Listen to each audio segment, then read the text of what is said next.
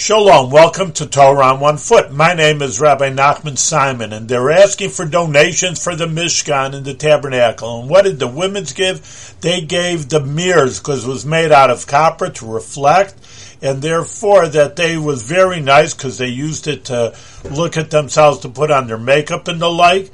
And they tried to give it to Moshe. Moshe says, I don't want the mirrors. This is for the Yetzer Hara, for the evil inclination to make women pretty, and I'm going to give that as a donation for a house of God. And the Almighty overrode him and said, no, those are very dear to me. Because in Egypt, when the men came back exhausted from their slave work, the women made themselves very pretty and they were very attractive.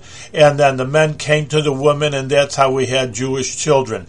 They're the dearest things of all, so that's the first thing that's going to be done in the Mishkan is to use that copper. They're going to melt it into a wash basin, and that's going to be the first to be used because that's the dearest thing.